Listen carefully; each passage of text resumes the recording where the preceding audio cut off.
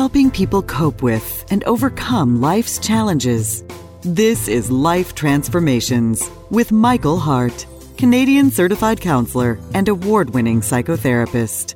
When choosing to buy a home, most people go out of their way to pick one with a solid foundation. You get a home inspector, you may ask your agent about the history of the home, or if you're handy, maybe you'll do a walk around yourself just to make sure there's no cracks. And you do this because you know inevitably storms will face your home. The winds will whip against the walls, and you want to make sure that it stands firm no matter what's thrown at it. The same is true for our families. We want to build them in such a way that they have a strong foundation so that they too can withstand the inevitable storms of life. To help you in building a strong foundation or shoring up your own family's foundation, we're starting a series called Foundations of a Godly Family. And today, in our first part of the series, our show will be all about the search for happiness and fulfillment. So stay tuned. We are so excited to begin this series with you this week. If you've joined us for the first time, my name is Melissa Waggett, and I'm the co-host of the Life Transformation Radio Show. I'm so happy to be invited into your airways this morning. If you want to find out more about this show, I encourage you to go to our website at elimcounselingministry.com. Elim is spelled E-L-I-M, counseling with 2 L's, ministry.com. Or you can call us toll-free at 1-877-544-3546. Again, 1-877-544-3546. And we'd be happy to answer any questions that you may have. For those of you who've been faithful listeners over the years, you know I'm not alone in studio. With me is Michael Hart. Michael is a certified counselor. He's also the director of Elim Counseling Services in Ottawa, and he joins us each and every week to explore these topics. So, Michael, I'm so happy you've chosen to join us again. Thank you, Melissa. I wouldn't be anywhere else but here today. Not much of a choice, eh? I've got him trapped into this, but in all honesty, it's always great to join you. And I'm wondering if you can just share a little bit about what Elim is and remind our listeners about how they can also give back to this ministry. For those of you who are joining us for the first time, Elim is a professional counseling organization that provides professional counseling from a Christian perspective. We offer subsidized rates for those who might not be able to afford counseling, such as people who are just being released from prisons, or women who are leaving abusive relationship, who might not be in a position to support themselves. So we try to make the rates affordable to everyone. So if you're in need of help, don't hesitate to reach out to us. Even if you don't have the means, please do give us a call. We will find a way to get you the help that you need. And we also want to remind our listeners at this time to be able to provide the services that we do, and also have this radio show on each and every week. We do rely upon donations. We are a nonprofit organization, so if you do have the ability to give back, we strongly encourage you to do so. And to do that, you can visit our website at elimcounselingministry.com. Again, Elim is E-L-I-M, counseling with 2 L's, ministry.com, or you can call us at that number, 1-877-544-3546. Thank you so much for giving back to this valuable ministry. So, Michael, we're beginning a series about the foundations of godly families. And this is a really exciting topic, and I'm really looking forward to exploring it with you, because you're drawing a lot of our topics and examples from the book of Genesis. And so we're starting literally at the beginning, talking about happiness and fulfillment. And we're going to begin with the first family, the family of Adam and Eve, as our starting point. So it's very appropriate. We're starting literally at the beginning. Yes. And I would like to call it In Search of Happiness and Fulfillment, because we have a very interesting story here in the story of Adam and Eve. And if you look at the story, you realize that in this garden, in this environment where Adam and Eve found themselves, they were the first couple, but they had a perfect environment. The earth was newly created, and they had everything that they need in terms of material possessions. They also had a very profound spiritual relationship with God. They were in perfect health. This was before the fall, before sin, so there was no health issues. and they had no generational curse. You know, there are many shows that we have had. We talk about the influence of past generations on us, and the reality that we are not born with a clean slate, but we do have influences from our parents and from even our grandparents and great-grandparents that affect us. But think about this, Melissa. Adam and Eve had no baggage from the past in terms of past generation. They also had no past relationship baggage because they were the first couple. That's a very, very good point, and I never thought of that. They never had to deal with the X factor or anything like that. So you've painted this picture of, I think, a concept that none of us, for obvious reasons, can identify with. No baggage, perfect health. God is literally at your side. You hear his voice daily, and you know for sure it's God. Yes. You've painted this picture of utopia. Yes. But through this story, you've come to identify that they were still searching for more.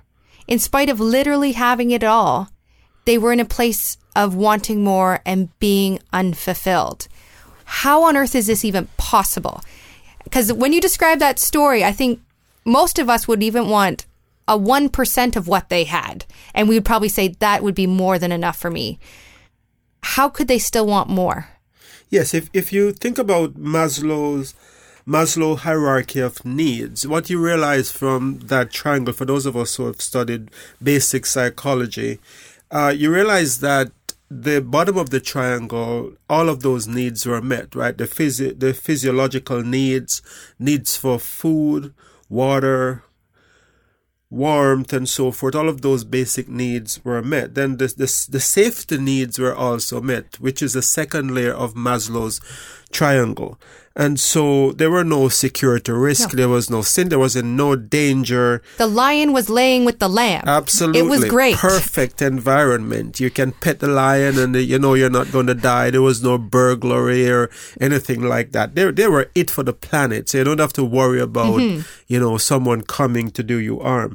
The need for belonging and love, those needs were also met, because when God made Adam, one of the things that he said, it's not good for a man to be alone. And so immediately he made Eve to be his companion. So that took care of the belonging and love needs. And the esteem needs were also met, because there was no one to compare themselves to and to feel inferior. Like many of us have self-esteem issues because we were bullied and we were made to feel less than, or we have, that brother or sister that was, the brilliant one that is always getting straight A's while you are struggling to get a D, or you have the beautiful sister or the handsome brother and you don't quite measure up in terms of looks. But think about it. Adam and Eve, there was no one to compare themselves to, so there were no self-esteem issues. So what then was missing? I think we need to go to the top of Maslow's triangle,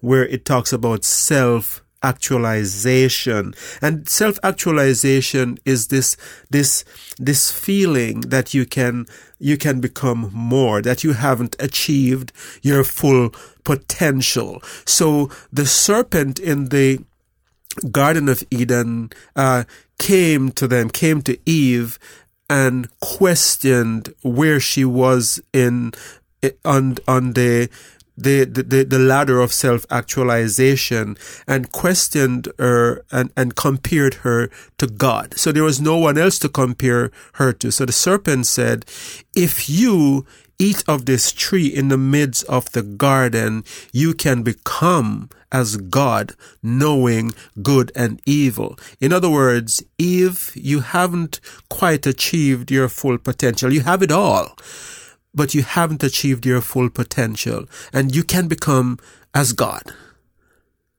if you just eat of this tree in the midst of the garden. And so how does that translate to us today? Because none of us are standing in the garden. As I say, if we had 1% of what they had in the garden, we probably would think, I'm more than self-actualized. So how does the devil begin to challenge we know today? I think this is a very powerful story. It's a simple story, and it's written in just a few lines. But the more I read it, it's the more profound I realize and deep the story is, because what it is telling us is that we can, first of all, never be fully satisfied by materialism. And I think we are in a society where our physiological needs are met, especially in North America, but the temptation that we are having in our modern society is that if you just have more, you can be fulfilled. And so you buy the car, you buy the next model car, and you're not fulfilled. And then you buy the most expensive car, and you're still not fulfilled, because materialism in itself cannot lead to fulfillment. And I think there are people who have it all and they're famous and they have everything, and you would think that they're self-actualized, but they still end up being at a place where many of these people, movie stars, entertainer with millions of followers and billions of dollars or millions of dollars, end up committing suicide. And I think God is trying to show us something through these events by saying what society is selling you as the ideal, as the way, as the means to fulfillment and happiness, will leave you empty, because these things in themselves cannot satisfy you. And so what other ways, so we see in the garden this tempting by the serpent and the devil and this conversation that goes on. What are the ways that conversation happens to us today? Because he was stating things to Eve that he was twisting the truth basically, right, and missshaping things. Mm-hmm. How does that play out in our world today to make things seem different than they actually are? And how does that affect our ability to be happy? Well, I think one of the profound things about this story is that the serpent sold her the idea that the way to happiness and fulfillment, the way to be self-actualized, is to throw off all the boundaries, throw off all the limitations that God has placed on you. And that was what the tree in the garden represented. It was the only tree that they could not eat of. And it's as if God said, you can have everything else, but here is the boundary that I don't want you to cross. And I think God placed that tree there as a way of saying, this is going to test your loyalty to me. And you can't be totally happy without having some kind of boundary in place. I don't know if I answered your question or did I leave something out there, no, but I think good. that was going on. You're good. And yes. I'm going to continue with this conversation about boundaries in the tree, because I think that is a good starting point of our conversation just after our break here, that I'd like to continue with you. So don't forget that thought, Michael. Don't forget that thought. Mm-hmm. If you've just joined us, you're listening to the Life Transformation Radio Show. We are so happy you've joined us today.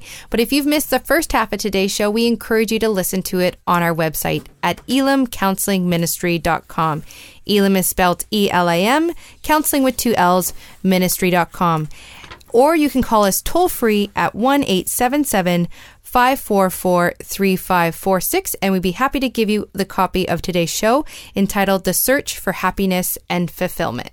Right. So there's something else I wanted to say, and this is what I think I was missing in answering your question, is that when the serpent said to Eve, you will become as gods, knowing good and evil, a lot of time we read that story to mean that Eve and Adam is going to now for the first time know what's good and what's evil. But if you read biblical commentaries on what it means in the Greek, the word know doesn't mean to know it in a sense of to have a head knowledge of something or to know casually. It's a deep word that is actually used in the context of when a man has when a couple has intimacy, sexual intimacy, they know each other. So it's a very profound kind of knowing,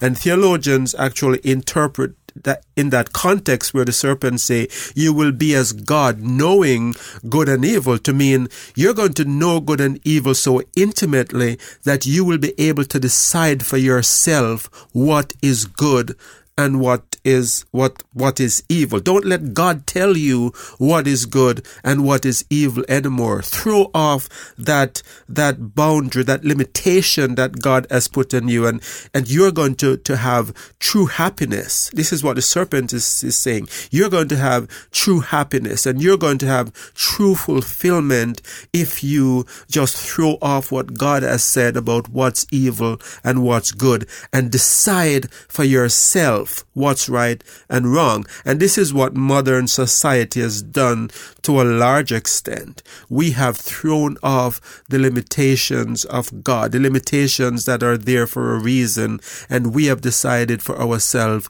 what's good. And it's no coincidence that we are unhappier, that people are having so many mental illnesses and so many sad things are happening around the world, because our greed is not leading to happiness and fulfillment.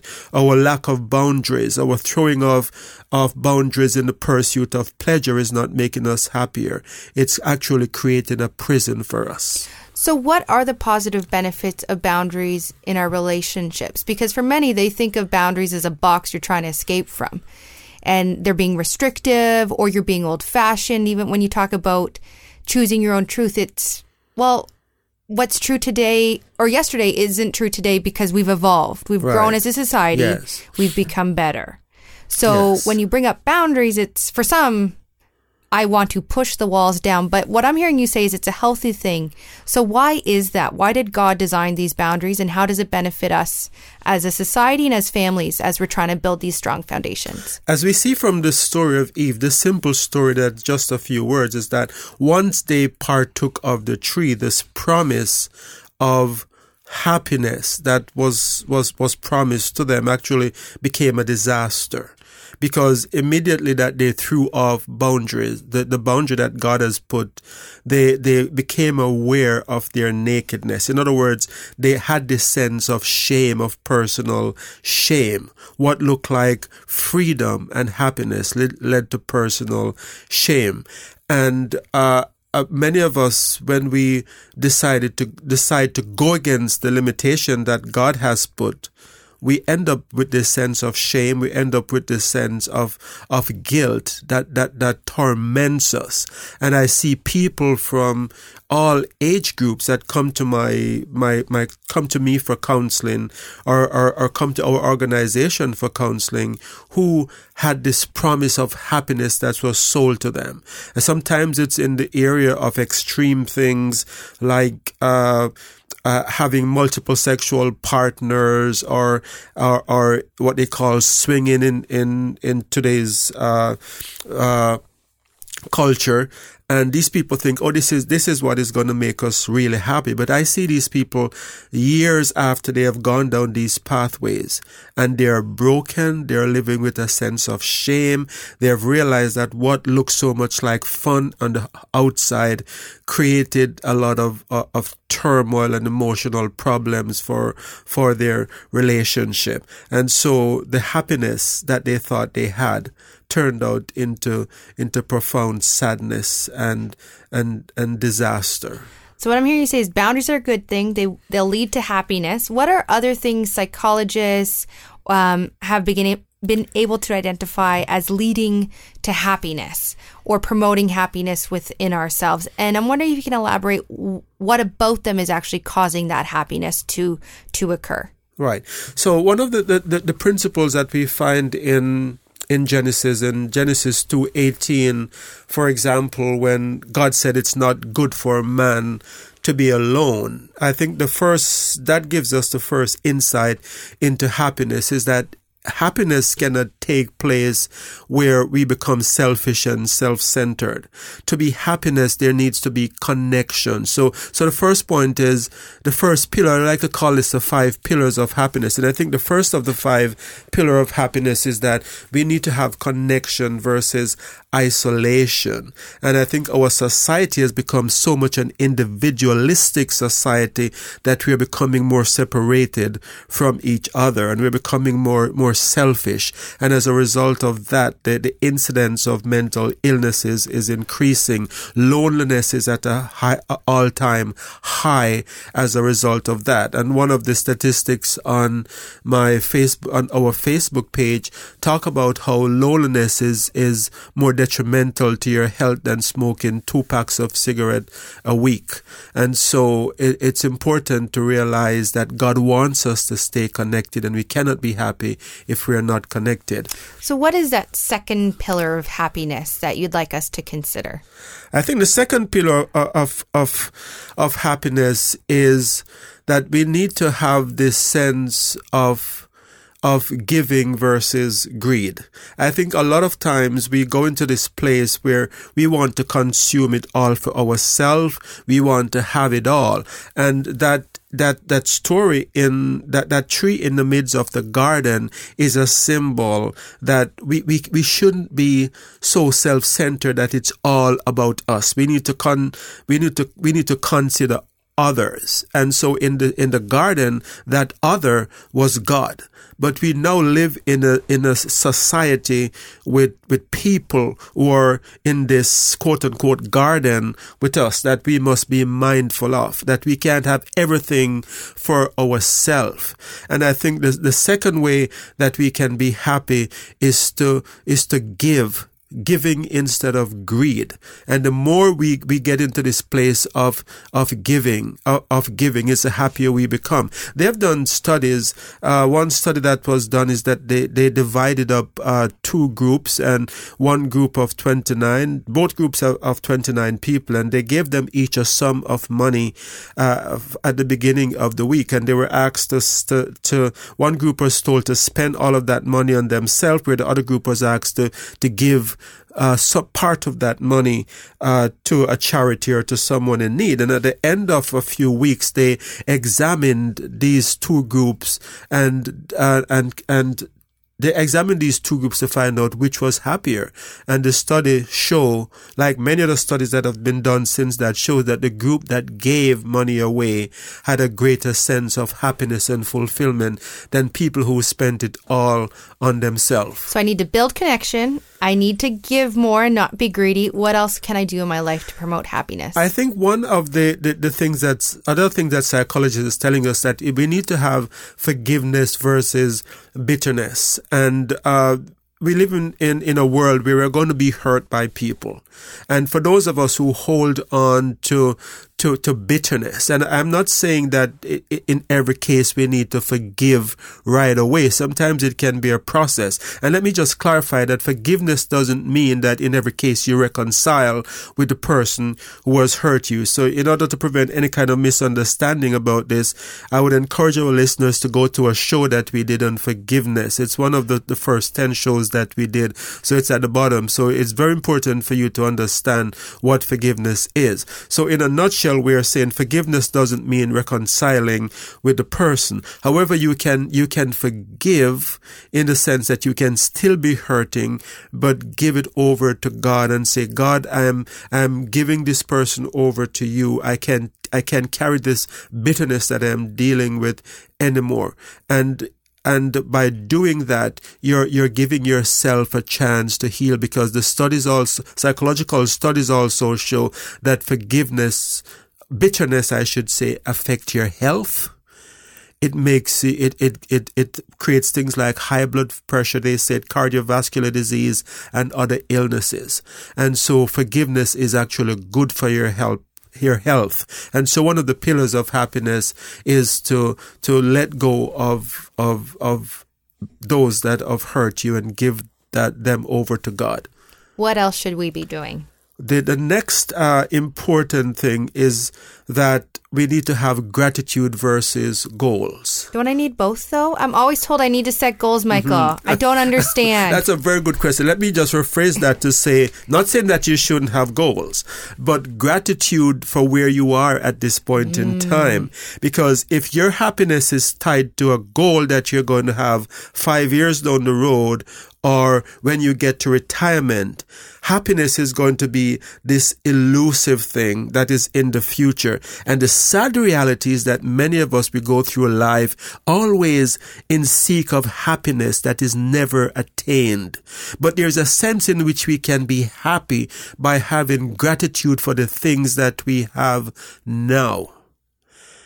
And if you can do that, if you can wake up every morning and give God thanks for 20 things in your life. I know some of you listening to my voice will say, 20 things? I can't even think of 5. But sit with me for 5 minutes and I will be able to show you that you have many things that maybe you have taken for granted that you can be happy over. So you can be happy now. And by happiness, I don't mean you have this smile on your face and you're going around with laughter 24/7. Happiness is a state of mind in which you're contented and you're peaceful despite the storms that might be around you. It doesn't mean that you don't have moments when you might be happy, but it's a general state, and you can have that by focusing on what you can be grateful for than focusing on your goals, which are ahead of you. Ooh, you hit a sore spot for me on that one, Michael. We'll talk after the show. So by my count, we're at 4 pillars. You said there's 5. What's the last one? The last and not the least, but very important pillar is God versus self. That tree in the midst of the garden, again, is very profound, because what it is saying is that God is to be obeyed.